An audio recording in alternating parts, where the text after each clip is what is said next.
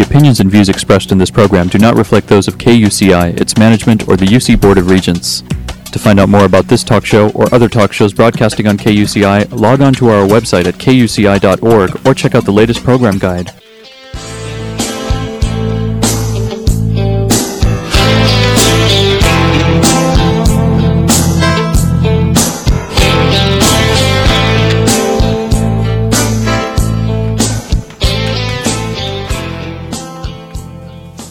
Good morning. You're listening to KUCI 88.9 FM in Irvine, California, streaming online at kuci.org and podcasting on iTunes. Welcome to Fighting for Love. This show will help you turn conflict into collaboration in all your relationships. I'm Lloyd, the show's engineer, and your host is Mari Frank, an attorney mediator since 1985. She's a mediator for the Orange County Superior Court Civil Mediation Panel. Mari's a professor of negotiations and conflict management and has been a certified state bar trainer for over 25 years. To learn more about the show and our great guests, please visit conflicthealing.com. Mari, what's your show about this morning? Well, Lloyd, today our show is about love and connection, and we love to talk about this issue.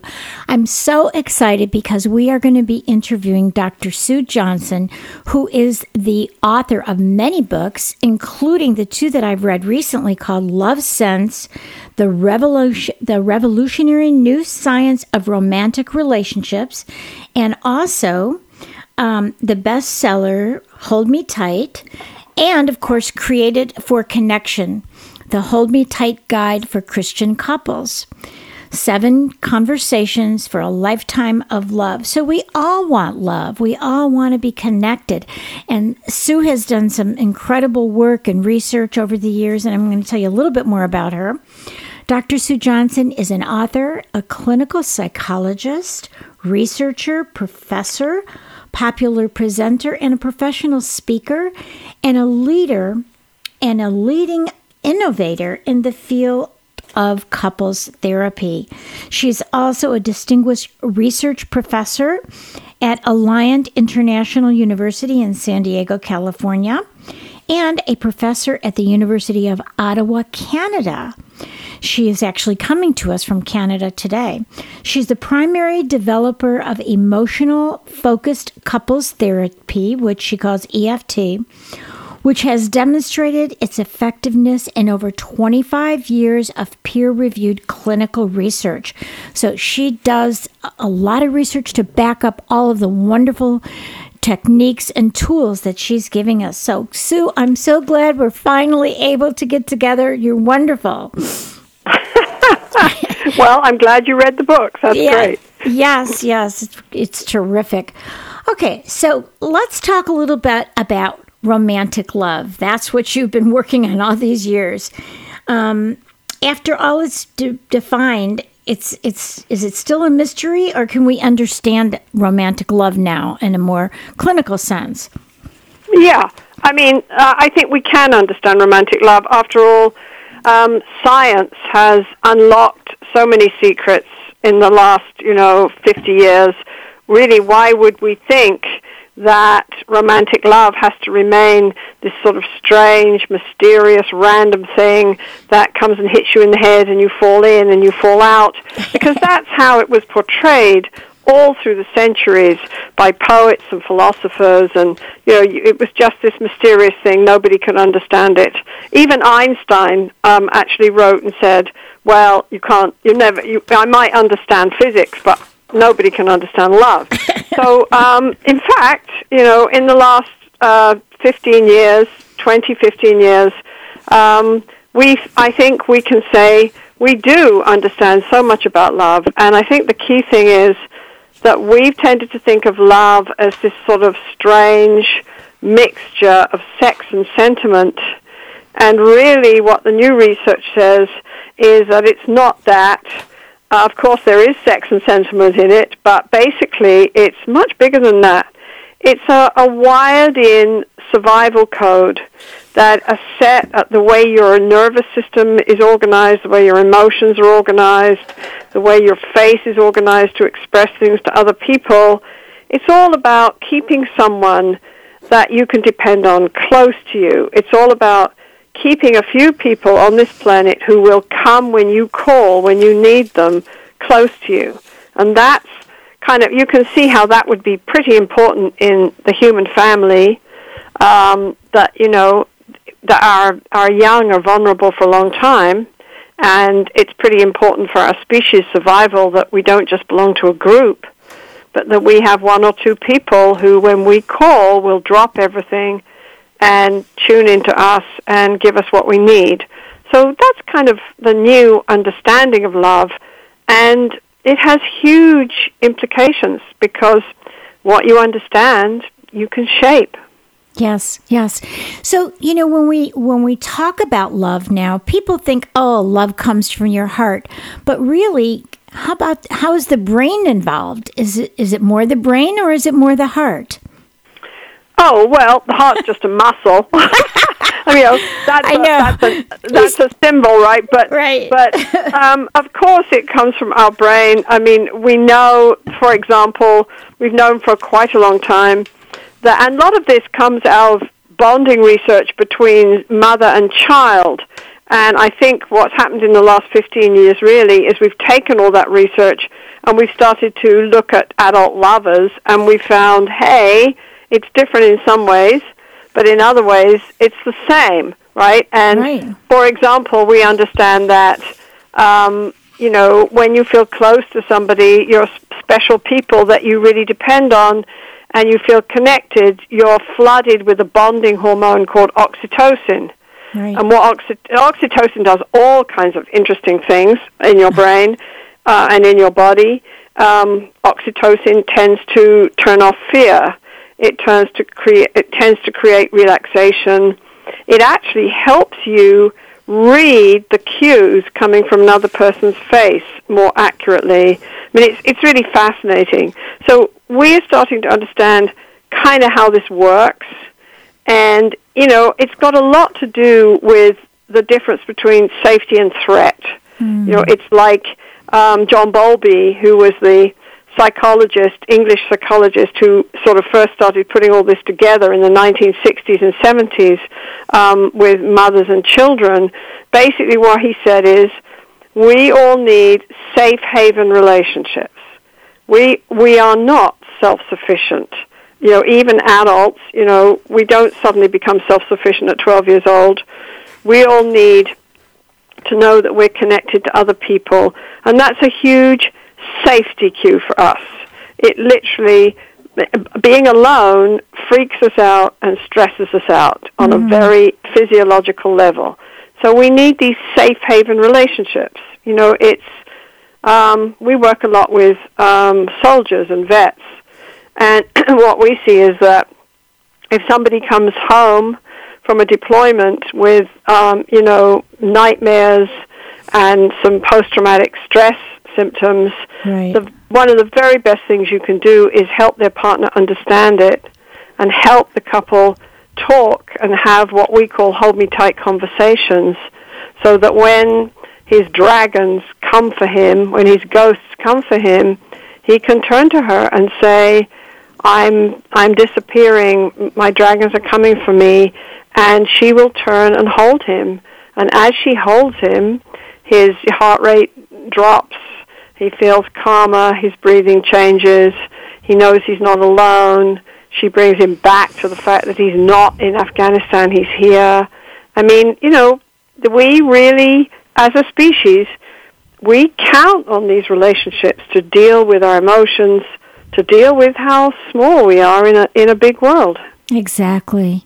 You know, when you were talking about when somebody comes home from Afghanistan or something, I know there have been lots of articles about having dogs to help these people too, because sometimes this article that I read said it's so hard sometimes for the spouses to understand, and that a lot of times they break up or there's domestic violence, there's all sorts of... Well, we don't help them. Right. The point is we haven't helped the spouses understand that that's really our fault. There's no reason why we can't. We do it all the time. You know, we get these folks and we help the partner understand what's going on.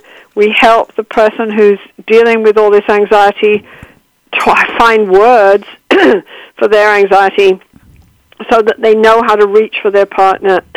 And you see all this bonding science in action when, somebody who is sort of losing their emotional balance can turn and say to a responsive other, I need your help, and the other person gives it. The key element in love is all about emotional responsiveness. We know that. That's what defines how positive and how viable a love relationship is. It's all about tuning into your partner and responding to your partner, especially at moments of need. Yes, yes. Let me ask you something. For my audience to understand a little bit about the hold me tight techniques, can you go over a little bit of it? And I think that'll help them to understand. And when they go to drsuejohnson.com, they can then look for more about some of these techniques and some of the books that you've got. But give them a little bit of a help to understand what the technique involves. Yeah. Well, first of all, Hold Me Tight, which is the first book I wrote for the public, takes all the work we've done with distressed couples and I think we have like 17 outcome studies right now, takes all this work we've done over the years and makes it available to the public. And so we try to sort of, talk about it in ways that people can understand. But what we're really talking about in that book, and first of all, we teach them about what I'm saying. We teach them about attachment and bonding and what that means to people, that in fact you have the power, just because of the way the human brain is put together, you have the power to devastate your partner simply by turning away and shutting down and shutting them out and leaving them alone. And most of us don't understand that. We think, we're adults, we're not that impacted. Right. But we are. We're vulnerable in love. That's the whole point. So we teach them this, and we help them see that the issue in distressed relationships is not so much differences in personality or conflicts. Everybody has differences and conflicts. Right. The real issue is emotional disconnection. Conflict is the inflammation. The virus is that people don't know how to connect with each other. They feel alone in relationships. They feel criticized. They feel put down. They feel deserted. And this is very painful for us, just because of who we are as human beings. We're social, bonding animals. So it's painful for us. So we help people understand how they dance together, and really, basically, how they freak each other out a lot of times. Yeah. And you must see that in mediation, right? Yeah. Yeah. Right. So we help people see this dance of disconnection and how it leaves them both distressed and alone. Usually one person is criticizing to try and force the other person to come close, and the other person is feeling rejected and moves away. And people can do that dance their whole lives and stay in this painful place of disconnection. So we show people that they do that, and we help people understand the dance they're in. And so they start looking at the dance and the disconnection as the problem, not the other partner. And they start helping each other out of it. So, we do an relationship educational program based on Hold Me Tight too. So in a group, I'll see a couple be able to turn and say to each other, hey, we're doing that thing again.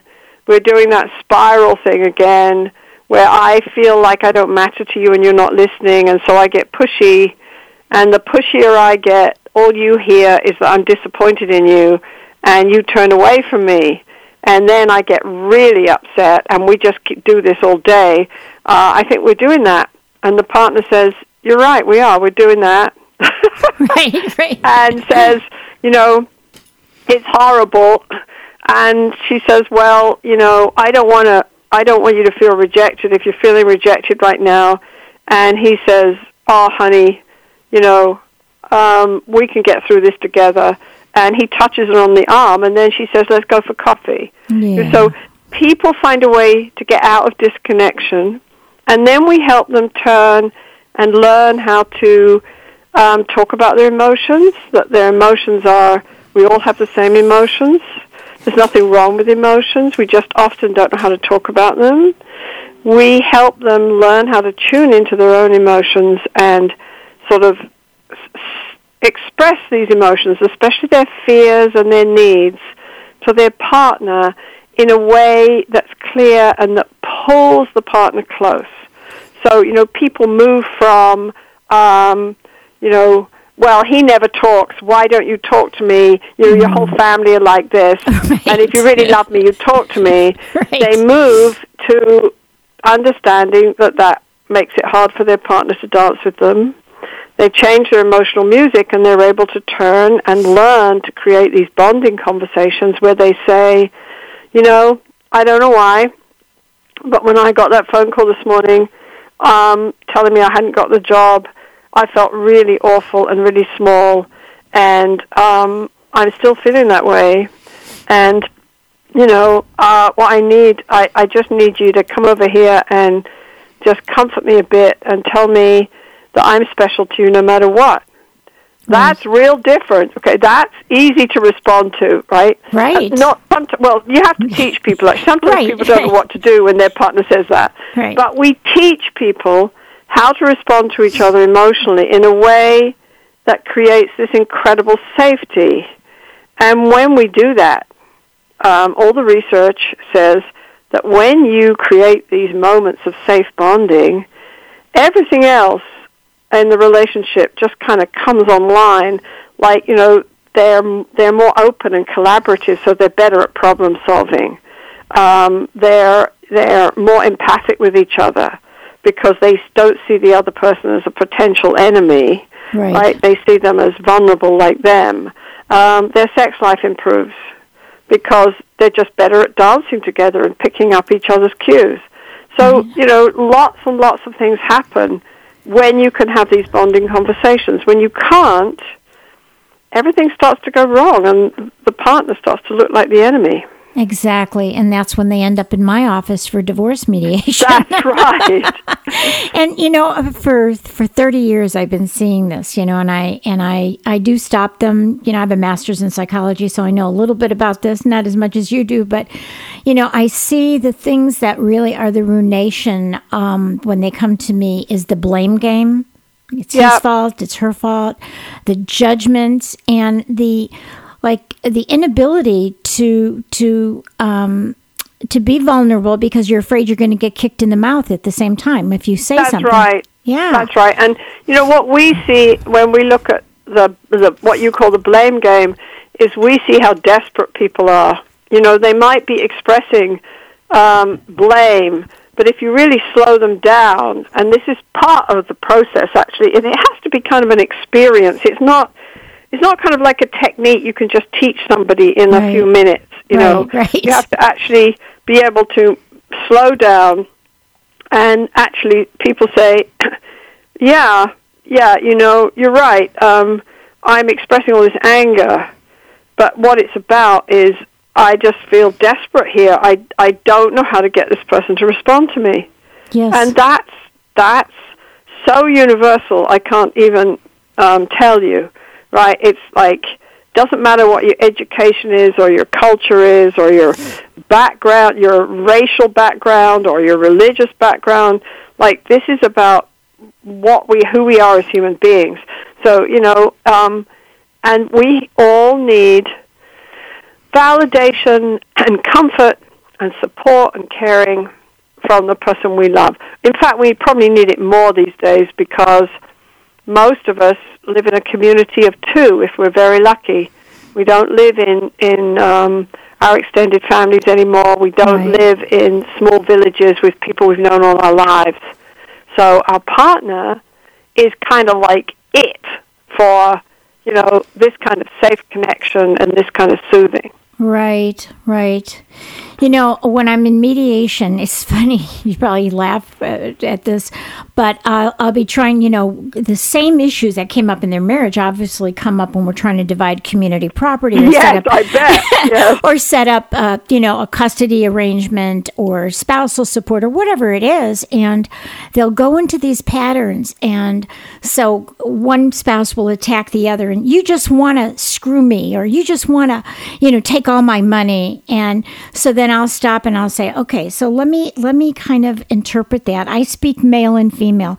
What he's really saying is he's worried about having enough finances to pay for you and still be able to live for himself and support the kids. Is that right? And so, I kind of I role play what they should be saying, and then I give them a chance to say it, and then they can get an answer instead of it escalating and turning into a hornet's nest where people are killing each other in my office. So that's right. And you see, and what you're trying to do at that point is you are trying to create a fair and equitable deal for them that they can live with and that will create a basis for their family, right? Right. And that is exactly what you're supposed to be doing at that point. What we try to do is a bit bigger than that because couples haven't quite reached that point.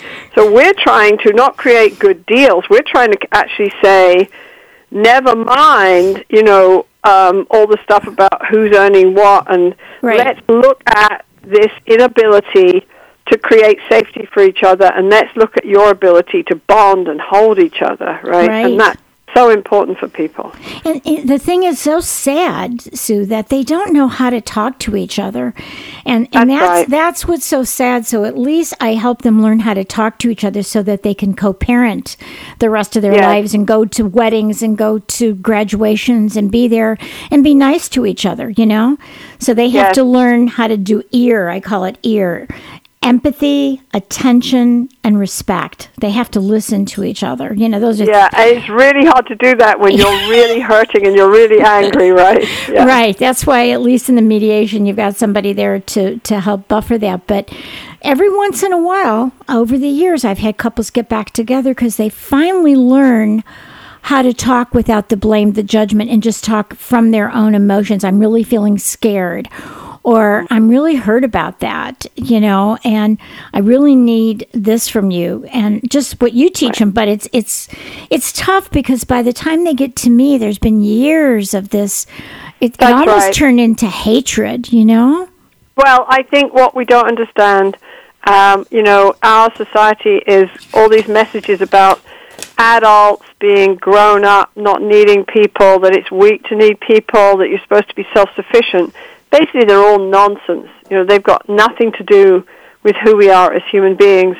And what we don't understand is, for example, I'll give you a research study result, is that the research says that when you receive cues of rejection, and it doesn't even have to be your partner. I mean, it's even worse if it's your partner. But when you receive cues of rejection, they're processed in the exact same part of the brain and the exact same way as physical pain.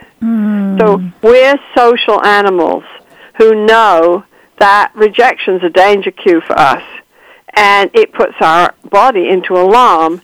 And, it's almost like stepping on a nail's a danger cue. Right. And looking into somebody's face and seeing rejection and that, you're not going to belong here and you're going to be pushed out and away, that's also a danger cue. And people don't understand the impact they have on each other. They really don't. I mean, it's kind of mind-boggling that for me, when I sit with a couple, because for me it's totally clear, but, it wasn't when we started doing this research 20 years ago. Sure. But people don't get that how much they hurt each other and how much they scare each other. They just don't get it. No. And it's so sad, too, because they both, what I always tell people, I said, you're both really hurting. That's one commonality. You're both, that's right. And you both have failed expectations. I said you have so much in common that you don't realize. It's very painful for you. And, that's when they talk about heartache. It really is a heartache, Oh, it's huge, and that's the other thing about this. From my point of view, we should be educating. This new science is a revolution, and we should be educating everybody about it. We teach our kids in school about trigonometry. Why don't we teach them about their basic emotions, how to talk about their basic emotions? Why don't we teach them about bonding and, what bonding looks like? And we don't do any of that. So people come, sometimes journalists say to me, well, the trendy thing is to say that monogamy or just being with one person is impossible. Don't you agree? And I say, No, I don't. No. I don't at all. In fact, I think it's from what I understand about bonding science, it's a pretty natural thing for us to have serial monogamy. That's, and what happens when a relationship breaks up is somebody looks around for another one. Right. The point is we haven't known how to do it. When we certainly haven't known how to do it when our partner becomes so important because we don't live in a little village, we don't live with our family, this, emotional need for our partner to respond becomes really huge. We tend to forget how much marriage has changed over the last 50 years. There was some sort of questionnaire. I can't remember exactly when it was. It's in one of the books. I think it's in Hold Me Tight, where this questionnaire where they asked women how they would choose a husband. I think it was in the end of the 40s or end of the 50s. Yeah. And love was number 5. Right. Security probably like, was number 1, huh? Yeah, has he got a job? Will right. he take care of me? Right. Is he reliable? Right. And love was number 5. Now, everyone is looking for this amazing love relationship, and we don't know how to make them work. We don't know how to create it, right? So this new science is amazingly hopeful because it's saying we can do this, we can learn about it, we can learn how to do it, we can actually shape love. Love doesn't necessarily have a best before date. We can be very different with each other, very different on personalities, and still be together. It's lots of the cliches out there in the media are so negative. It's like you can't. One of the most popular ones right now is you can't have passion and this kind of safe bonding and familiarity. Well, you can't have, it's true, you can't have passion if you have kind of a dead, distant familiarity where you never really connect. That's right. true. Or if you're fighting. Exactly. But for sure, you can, if you have this safe emotional connection where you can tune into each other and move together and communicate, of course you can have passion. Those are the people that have the best sex and enjoy sexuality the most, So, passion and eroticism doesn't have to erode in a relationship.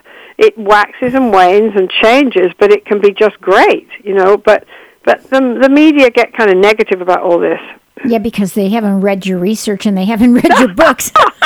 No, I think it's because they don't care about my research or my book. Because, sensationalism is... Yeah.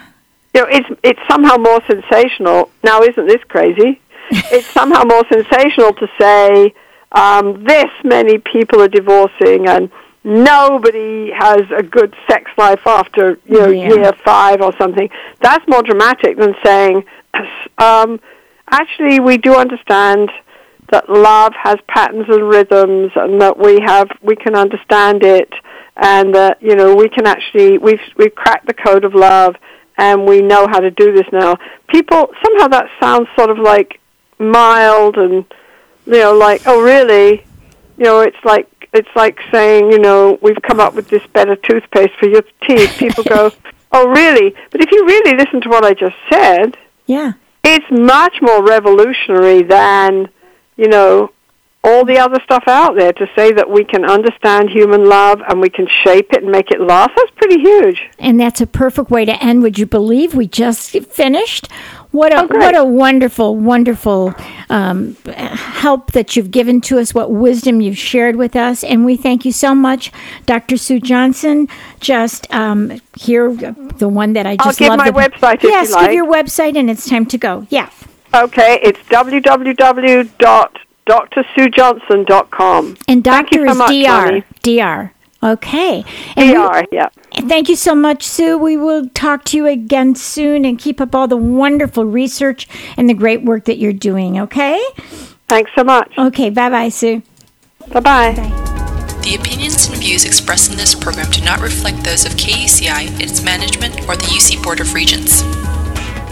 You gotta fight both night and day. Doesn't matter what some people may say. Don't be the lamb's cry, be the lion's roar. 'Cause love is worth fighting for, I know, yeah. Love is worth fighting for. Love is worth fighting for.